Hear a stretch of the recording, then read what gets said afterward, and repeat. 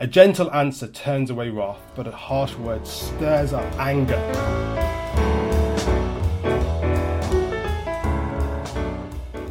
Hello and welcome to the Church Society podcast. I'm Ros Clark. I'm the Associate Director of Church Society and your host here on these podcasts. I'm joined this week by Amanda, who's been on the podcast before, and by Martin, who's joining our podcast team. Martin, just tell us who you are, what do you do, what does lockdown look like for you these last couple of months? Thanks, Ros. Yeah, I'm Martin, and I'm the rector of a church in Thiel, West Berkshire, about 5 miles west of Reading, called Holy Trinity Church. And I'm here, well, I've been here since September last year with my family, my wife Lisa, and my daughter Elizabeth, and my son Alexander. And, well, this is the first day, actually, since the lockdown happened, that Lisa is upstairs working and I'm downstairs working without our children in the house, because my daughter's back at school and my son has started nursery again. So I'm hoping for fewer evenings of work. Of the intensity that it's been over the last few weeks because of homeschooling. Great, so slightly more normal and maybe slightly quieter household during the day. Lovely. Well, it's during the day. Good to have you with us. So today we're going to be talking a little bit later about cancel culture and our addiction to outrage on social media. But we're going to begin by talking about some announcements that have been made by various dioceses in the Church of England in the last week or so. Particularly Chelmsford Diocese made quite a stark announcement about their plans for future clergy. So I think they had already announced plans for reducing the number of clergy by the end of 2025, but those have been brought forward to within the next 18 months or so. By the end of 2021, they plan to have reduced their number of stipendiary paid clergy by over 20%. Now, that's quite a significant amount. And as I say, I know other dioceses are also making plans, having to alter plans, consulting and thinking about how things are moving forward. I guess some of that is very obvious. Why? That everything is has had an impact from coronavirus and lockdown, not least church giving and funding, and also dioceses tend to have a lot of their resources sort of tied up in stocks and shares, which will have seen a hit in the last few months. But this is not just about what's happened in the last few months, is it, Amanda? No, it's been going on for a long time, hasn't it? That dioceses have faced financial problems as the number of people coming to church decreases. So the people aren't giving. So there's not a large number of people giving small amounts. And Sheffield's been doing this for quite a while. They've been going through a process. And I know our deanery went through this process. I think when we first arrived about 10 years ago, there was a sort of clergy reduction programme. And some of that is to do with finance, but also some of that is to do with people, isn't it? So I know when I was working for the diocese, there was this sort of constant, how can we be equipping and enabling more lay people, which is terrific. But actually what they wanted was them to be equipped and able to do with things that we would normally think of as clergy roles. So taking funerals, for example, or other occasional offices, or, you know, how could lay people be doing that? Why is there such a problem with clergy staffing and numbers? Are we just not getting people wanting to train for ministry? Blank silence. Well, I think there are people wanting to train for ministry, but there's also, of course, as evangelicals, as a tribe, if I can put it that way, we do put a lot of stock in putting people forward who we have considered, are going to preach clearly and love faithfully, and so we don't sort of just send off people to theological college unthinkingly. So there is, if you like, it's a question: is there a sort of a backlog of moving people towards the DDA stage, as church leaders consider who we should be sending? Maybe that's I think it could be, and I think there's an issue there, particularly for evangelicals, that I wonder if sometimes we forget that at the point where you send someone to go and talk to a DDO, they could be, a year or two away from going to a BAP, 3 years at college, 3 years or 4 years in a curacy, 7 or 8 years potentially before that person's becoming an incumbent. They don't have to be ready to become an incumbent at the beginning of that process. I think sometimes we are a bit guilty of looking for the finished product. And that's a particular challenge if you're looking at someone who's young, which is the ideal age actually to go into ministry. Well, you don't have to be super young, but it is better to be in terms of longevity of ministry and your what you develop along along those times is and younger people are less ready and fully formed. So and I know there was a sort of the Church of England had a real phase of basically telling people to go out and get jobs and then come back to ministry, and then they suddenly realised that people weren't coming back later. So there was a season of 50 years ago probably 18 20-year-olds were coming forward and they were sending them for ordination, and then they went through a phase of saying, oh, you're too naive, go and get a job, and then they didn't come back, and then lo and behold we've got a massive gap. Or if they do come back, you train someone when they're in their mid-40s or in their mid-50s, you get a lot fewer years back in terms of your investment, and I think that's something we do see is a lot of people going through for selection for ordination in their middle age, and they may be great, but what we really love is to have another 20 or 30 years of them, and to do that they need to go younger. So there are some issues. There are long-term issues about money, long-term issues about recruitment, but also some immediate pressures of the current financial situation. What would we like to see dioceses setting as their priorities for that? And, it's easy to say that clergy are the easy target, and to some extent that may be true, although it's not that straightforward to make clergy redundant. But if you were sort of CEO of a diocese, what would be the kind of priorities you'd want to set given limited budgets and potentially limited staffing? What would we love them to be considering? Well, of course, it is the gospel that grows the church, isn't it? So, we can have an awful lot of action plans to do with strategic growth and ways of handling the building and so on. But the vast majority of money that goes into a diocese comes from giving. And we're currently working here at Holy Trinity on that mindset shift of the loose change in your pocket, spasmodic giving, to the planned, prayerful, I'm responding to the gospel because I've been saved when I didn't deserve it, so I'm going to do the same with what I have been given from God. So part of it is discipleship, isn't it? And so we need leadership from the top of what discipleship looks like, not just in terms of we hear an awful lot, don't we, of incarnational ministries and things like that. But what we need from the leadership is a reinvigoration of how it looks to respond to the gospel with every area of my life. Christ moves in, and he's in charge of every room of my house. What does that now look like practically? Yeah.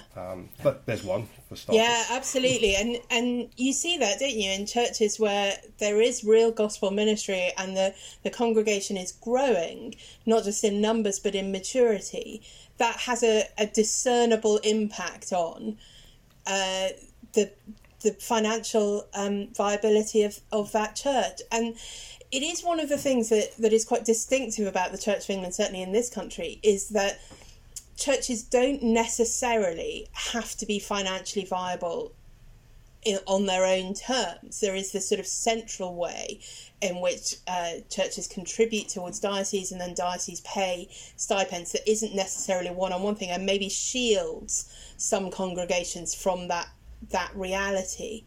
Amanda, what would be your recommendation of ways forward for the? I think that is the key. Is that discipleship, which leads to people giving. But I think there's a sort of there's a big issue. The thing that sort of, as congregations, we pay the stipend, and then we're paying for our building, and so many church buildings are historic antiquities in their area and much beloved of the local population, but not to the extent that they're going to give for it. And it's sort of working out how our relationship with our building, and whether we can close some of them at minimal cost, in order to, because actually it's so much more encouraging if you've got 3 churches of 20 people in a rural benefice. If 60 people got together in a church for a church service, it brings its own dynamic of growth and discipleship as you disciple one another, doesn't it? To bring the people together. It does. It's very hard, because often there will be a period of that looking like it doesn't work, because not all of those 60 people will go. There will be people who feel very strongly attached to their parish and their church who just won't go somewhere else. And that sort of pruning is painful.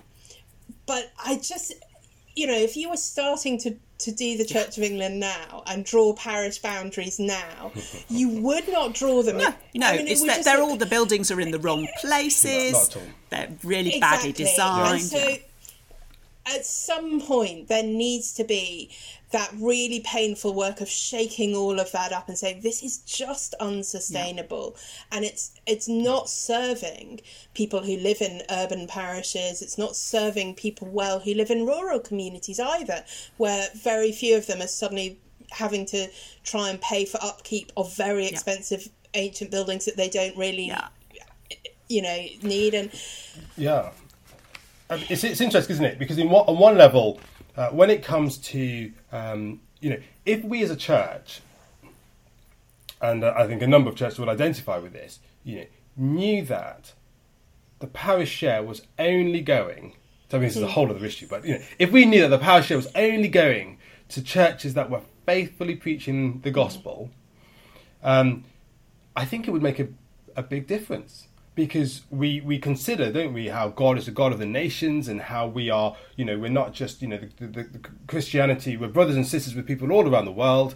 And so we give sacrificially, not just for the gospel here, but for outside of the UK as well, and all the rest of it. Well, that sort of mentality, in one sense, should be localised. We should be able to say, well, I'm giving, but it's not all going here. It's going, to other churches in the north, down the south, but that's okay because the gospel is being served there. But there's that frustration and feeling of we're giving money that is not being used for the gospel, and that makes a huge difference to how PCCs, particularly those PCCs who are confident in what gospel money should be used for, makes them very nervous about the parish. I think that's right, and I think we need to that sort of how we have gospel priorities will work out in different sorts of ways. And it's not that buildings, for example, have no value in gospel ministry. We've all noticed in the last 3 months that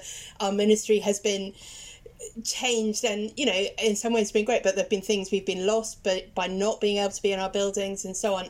And it's right that dioceses are able to do a certain amount of the support work they do, and somebody needs to pay for that. And so, there's different kind of things, but it would be great to see dioceses, I think, recognising that there are other places as well as, there may need to be some clergy cuts, but I'd love them to be just thinking bigger and bolder and braver about things like some of the buildings. Do they need all their diocesan officers? Could there be a culling of senior staff? For example, does it all need to be parish clergy where all the cuts are being made? And I think, a sort of sense of what are we actually working towards that we hope will be a pruned and more focused gospel presence for the Church of England in our diocese going forward, even though some of that will be difficult to get there. It's a massive challenge, isn't it? If you were going to design a church for England, Church of England, you would not start where we are now. Now, no. How do you make the church fit for the purpose? Is the Church of England ever going to be able to make itself fit for purpose this century? It's hard. It's really hard to know whether it's possible. Yes, sorry, it is, and I think that's right. And I think that's where, yeah, but that's then where things like securing succession and localized gospel partnerships come into play, I think. So as I was musing on this over the last couple of days,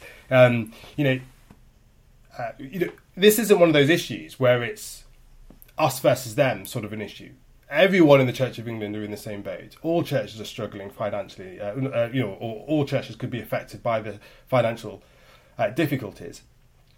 And whilst we have large gospel partnerships, large organised gospel partnerships, north, south, east, west, one of the things that I've really been grateful for since moving to Berkshire has been those clergy who are busy in their own right and they've got lots to do, and they've said, you're new, you need support and help, and how can we help you? How can I build your ministry up? How can I ensure that when you go on holiday you're confident you've got a preacher and all that sort of stuff. But on top of that, one day I'll leave, and not announcing my retirement, but one day I'll leave, and when that happens, two things need to happen. One, I need to have secured my PCC, and two, I need to have secured my succession. Knowing that I'm not going to be involved in the process, I need to know that the PCC are confident in what gospel leadership should look like and what they should be asking for. And securing my succession, they and the church should be itching for not what itching ears want to hear, but for faithful gospel proclamation. Yeah. So we, I've got something here. Crumbs. My study's a right mess. What do we use? We use as a PCC. There it is. Gospel-centered church as part of our away days. And it's just really helpful to keep the main thing, because our PCC is a great diversity of people with all sorts of backgrounds. But how do we sort of zone in on what the main thing is? And that's one way. And thinking about doing that, I think you're exactly right about succession, but also thinking about that in terms of finances and what that will look like as things do get more stretched and more pushed. Having PCCs, and also people, if you've got people in your congregations who would be equipped to sit, for example, on a diocesan board of finance or committees at those sorts of levels, then do encourage them, because we need people with really clear gospel priorities to be making those kinds of decisions, not just at parish level, but at a wider level as well. Well, no doubt there will be more of this coming and more to talk about as things progress in the next year or two.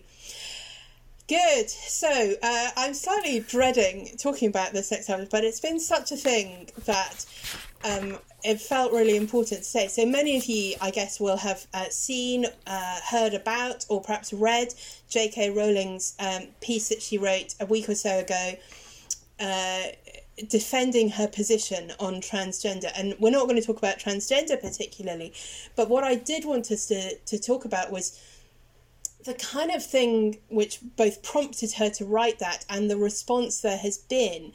The sort of, I think the term for it is cancel culture. She is cancelled. You wouldn't invite her to speak, you don't listen to her, you don't read her books because of her views on transgender. And it seems to be this kind of addiction that we have to outrage. Nothing can just be disagreed with, or nobody can be just disagreed with. They have to be cancelled, and there has to be outrage, and you have to show how much you disagree with somebody. Where has all that come from? Have we always been that outraged at people we disagree with? Amanda, have you always been outraged? I'm actually quite an outraged person. I've sort of got I've got quite a lot of fire in my belly particularly about justice and truth, and I can get really angry and animated. I mean, I'm a real gut person. But when I was a student, I would have to read a newspaper, or I would have to read a book, and I would have to have a conversation with someone, and then I would become outraged. About poverty was something I was very passionate about, and the developing world when I was a student. And now you can be outraged by a tweet. So the sort of the attention span of the things that cause outrage, and then there isn't that depth of thinking in engaging with an issue so I've had my daughter's 18, and she's quite like me with knobs on, in fact, and she gets outraged about injustice and things that are wrong, and she gets her news and her information about these things on Instagram, and she's not very good at engaging deeply, but so trying to So that's I think that's one of the issues, that we digest things in much smaller bites. Yeah, so there's two issues there, aren't there? There's what news we're actually getting may not be all that accurate or nuanced, and maybe out of context, because social media requires it to be so short and so dramatic. But then also the way we respond to it is influenced by social media. Martin, is this something that you've noticed happening in that sort of way? Oh, absolutely. I mean, there's a whole issue, isn't there, of the lack of backstory that you people are not willing to even engage in. They're not it's not even on their minds when they read a tweet. There's only so many characters, and there's no nuance, and with the J.K. Rowling piece, what was really fascinating was, if you've read it, you'll have seen that she had inadvertently liked something when she meant to take a screenshot. Well, there was no question, no why did you do that, no what has led you to do that from your past, and there's no care for the backstory. It's just anger, hate, pile-on. And pile-on is another really big thing as well, isn't it? So, Amanda, if we imagine back in the day, it's quite a long way back, and some of us may not really remember this far back when you were a student, but, if you wanted to express your outrage, you had to go on a march, or you had to, write a placard, or... You'd have to organise people. Right. You'd have to go door to door getting a petition signed, not just send it out on your social media and tell everyone to sign it. Exactly. And if it was just something that had come up in a conversation, you might express your outrage to the friend. But what you didn't then have was 10,000 other people who'd heard you say that and say, yes, I agree. Yes, you're awful as well. And I don't know how you deal with that problem on social media, but I'm really conscious of it as a thing that actually may be a perfectly valid response when one or two people say it, really does become very oppressive when thousands and thousands and thousands of people are all repeating the same thing. There is an excellent clip, which we'll link to on the programme notes, of President Obama being asked about cancel culture. Just a couple of minutes of him talking about that. I talk about how the world is messy and people are complicated. Good people do bad things. Bad people love their children. These sort of people are not black or white. Yeah.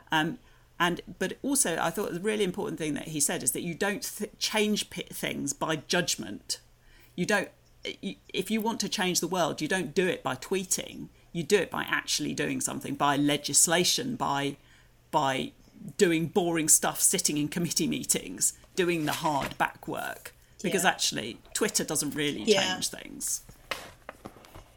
No, absolutely. And I think we do see that, which is why the same things cycle round again and again. I mean, the George Floyd murder obviously provoked a whole outrage of social media over the last few weeks.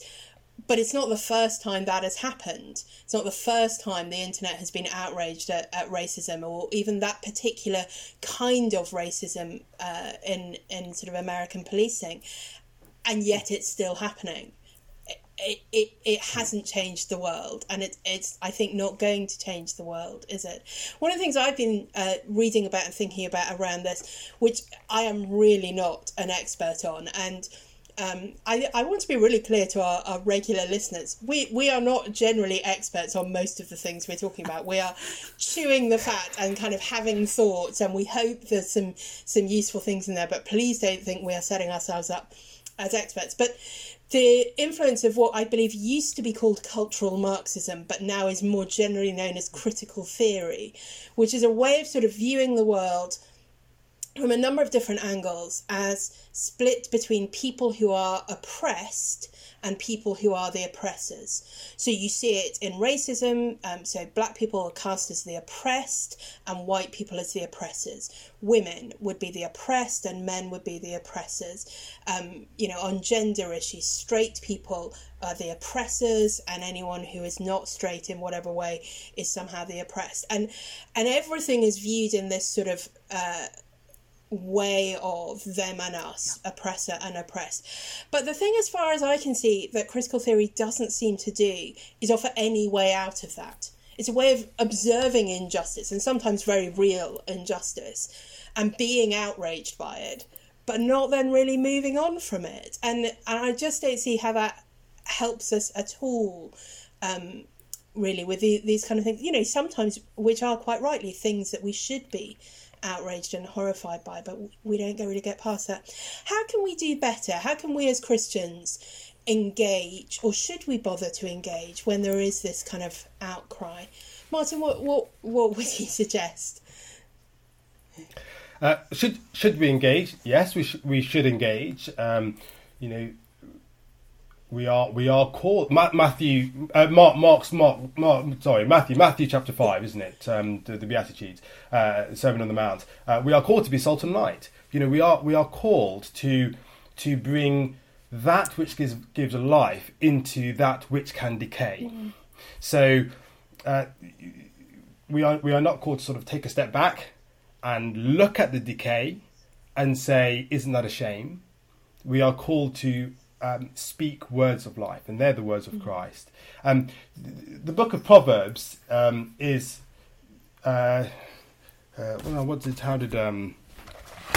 I'm working on Proverbs at the moment. It's just on my mind. Graham Goldsworthy has a great commentary, and he describes it as a book of Proverbs as an expression of the redeemed mind reflecting on life in this world.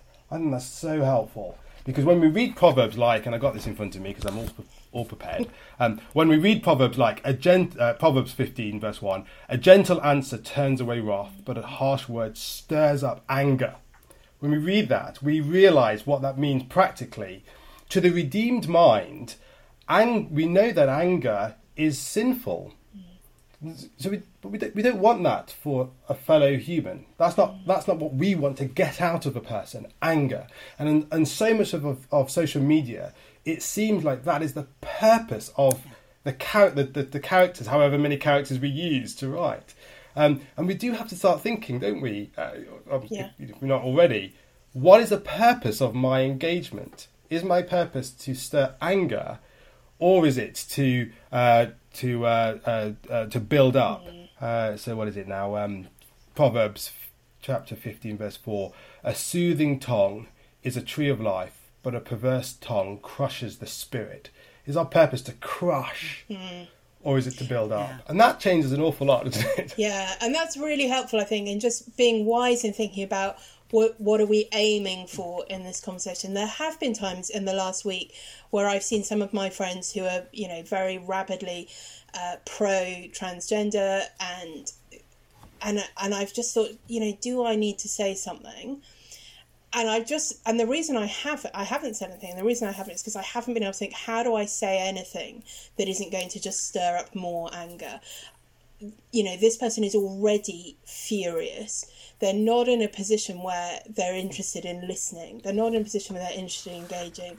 I can't find a way that's going to see that. So maybe it's better to say nothing at that point, but actually not to say nothing forever, but actually pick your time. I was going to say, the verse that came to me that when I was thinking about this cancel culture is that verse in James, which is everyone should be quick to listen, slow to speak, and slow to become angry. Because, I mean, in the racism issue, people have been saying, people need to listen to hear what happens to people. And I think that's really important.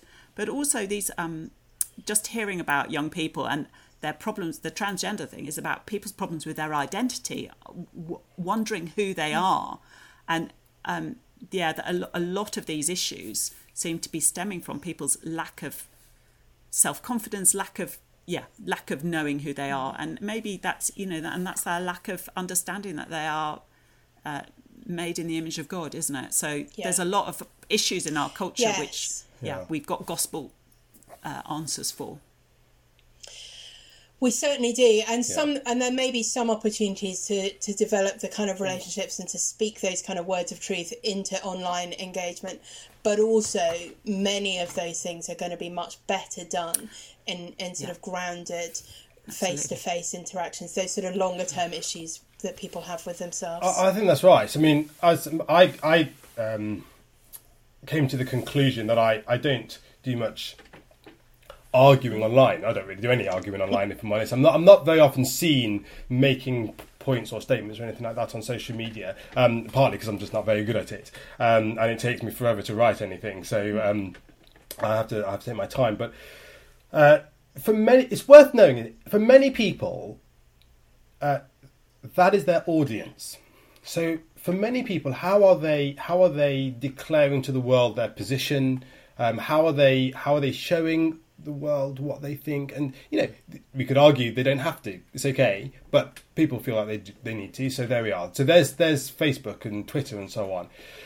For me, and I'm sure a number of other clergy will agree, or those who do have access to a pulpit, we have another opportunity to do that. That is, again, to use that word nuance, that is more nuance, which is thought through, which gives people time to consider. I'm spending a week's worth of time considering any given sermon, so it's not just, okay, what should I say now? It's how can I say this in a way that will be faithful to the Bible, will not make the pulpit a sort of a position of what am I trying to say? Issue, and where I just put an issue out without it being secured by the faithful, weekly, consecutive expository teaching of the Bible. And so I don't, in one sense, I don't need to do that because I don't feel that I'm not being heard. So that's a privileged position I recognise I have.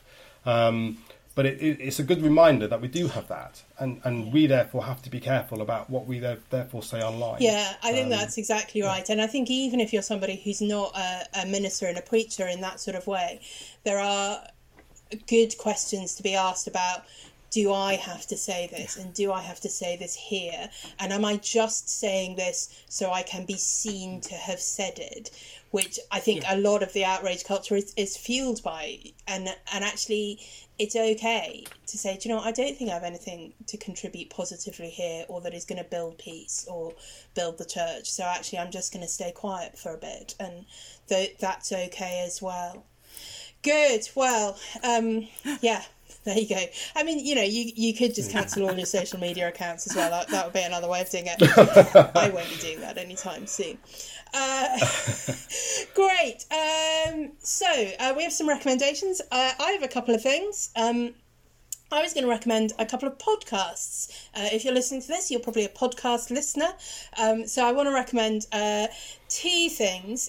James Carey, who is a regular guest here on the Church Society podcast and is one of the most prolific podcasters I know. So you may already be a regular listener of Cooper and Carey Have Words and various other things that he does. But he is doing a podcast this year for the Keswick Convention. Obviously, Keswick Convention is not going ahead in its normal way. They're doing a whole lot of stuff online. And one of the things that James is doing is interviewing many of their main speakers. And that is coming out as a podcast. There's some already out, and I think there are more still to come. So you might enjoy that. And I also wanted to recommend The Plumb Line. Plumline is two British women, Christians, evangelicals, chewing the fat about all kinds of issues to do with the church and theology. And it's really encouraging to me that in the last couple of years there have been a good number of British Christian podcasts coming out. There's a lot of great stuff that comes from America, but it is quite culturally specific a lot of the time. And so I wanted to recommend the Plumline as something that is very British. And then the final thing I have, many of you may have seen over the weekend, Glenn Scrivener's new little spoken word video. This one is called Numbers. And it is just a really striking look at some of the statistics around abortion in particular. So we'll share links to those. Martin, what have you got for us?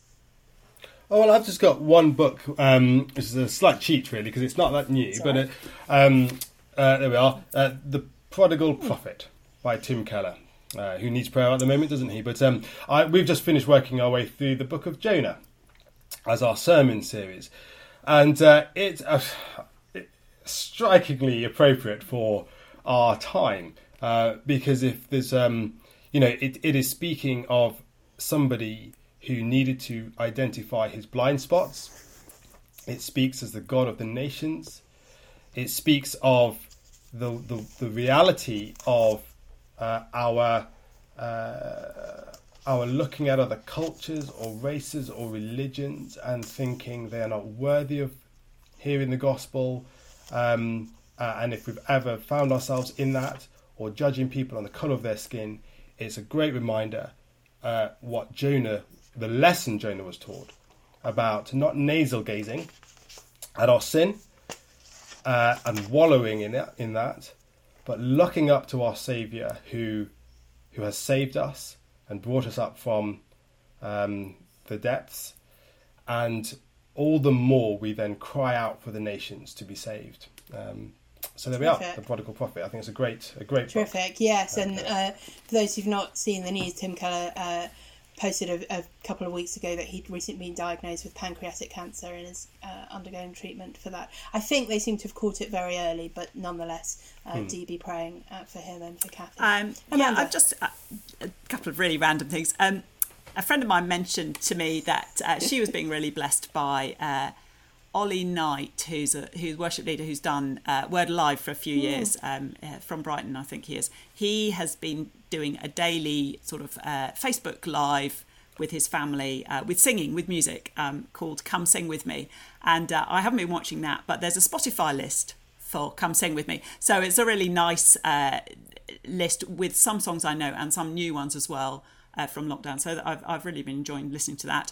And the other thing I've really been enjoying is I rediscovered a recipe that I had when I lived in Singapore. We've been having some barbecues, and it's for lemon rice, where you cook your rice and you add sort of various fried spices and nuts. And I just wanted to recommend to bless you with some food. I'm going to blog it on my blog today, so hopefully we'll be able to link to that. Yeah. That sounds amazing. I think you might have cooked that for me before. It sounds amazing. Great. Well, thank you so much, everyone, for listening. We'd love it if you listen to this podcast via an app that allows you to rate the podcast. We'd love it if you would do that. Or if you want to leave a review, if you're on YouTube, you might want to leave a comment. All of those things help move the podcast through the algorithms and get it recommended to more people who might enjoy it. So it'd be a real help to us if you're able to take a moment to review and or rate the podcast. I mean, we'd love it if you give us 5 stars, but if you think it's only mediocre, even a 2 or 3 star rating all helps to show that people have been listening and engaging with it. I'm going to be back next week with something that will be a little bit different from our normal podcast. Next Monday, we are launching Church Society's latest publication. It's a book called Walk This Way. It is reflections on the Apostles' Creed, the 10 Commandments and the Lord's Prayer. There are also short chapters introducing baptism and the Lord's Supper, explaining what church is, and there's a short catechism in that as well. So it's an ideal book for anyone who is relatively new to the faith, be a terrific thing to give someone as they're preparing for confirmation, but also for those of us who are perhaps more mature in our faith to be reminded and refreshed by some of those basics of what it means for Christians to live and to pray and to believe. So we'll be here next week, hopefully with all of the authors of that book and letting you know more about it and where you can buy it and so on. So that'll be next Tuesday. Good. Right. Thanks so much to both of you, and I'll see you again soon. It was a pleasure.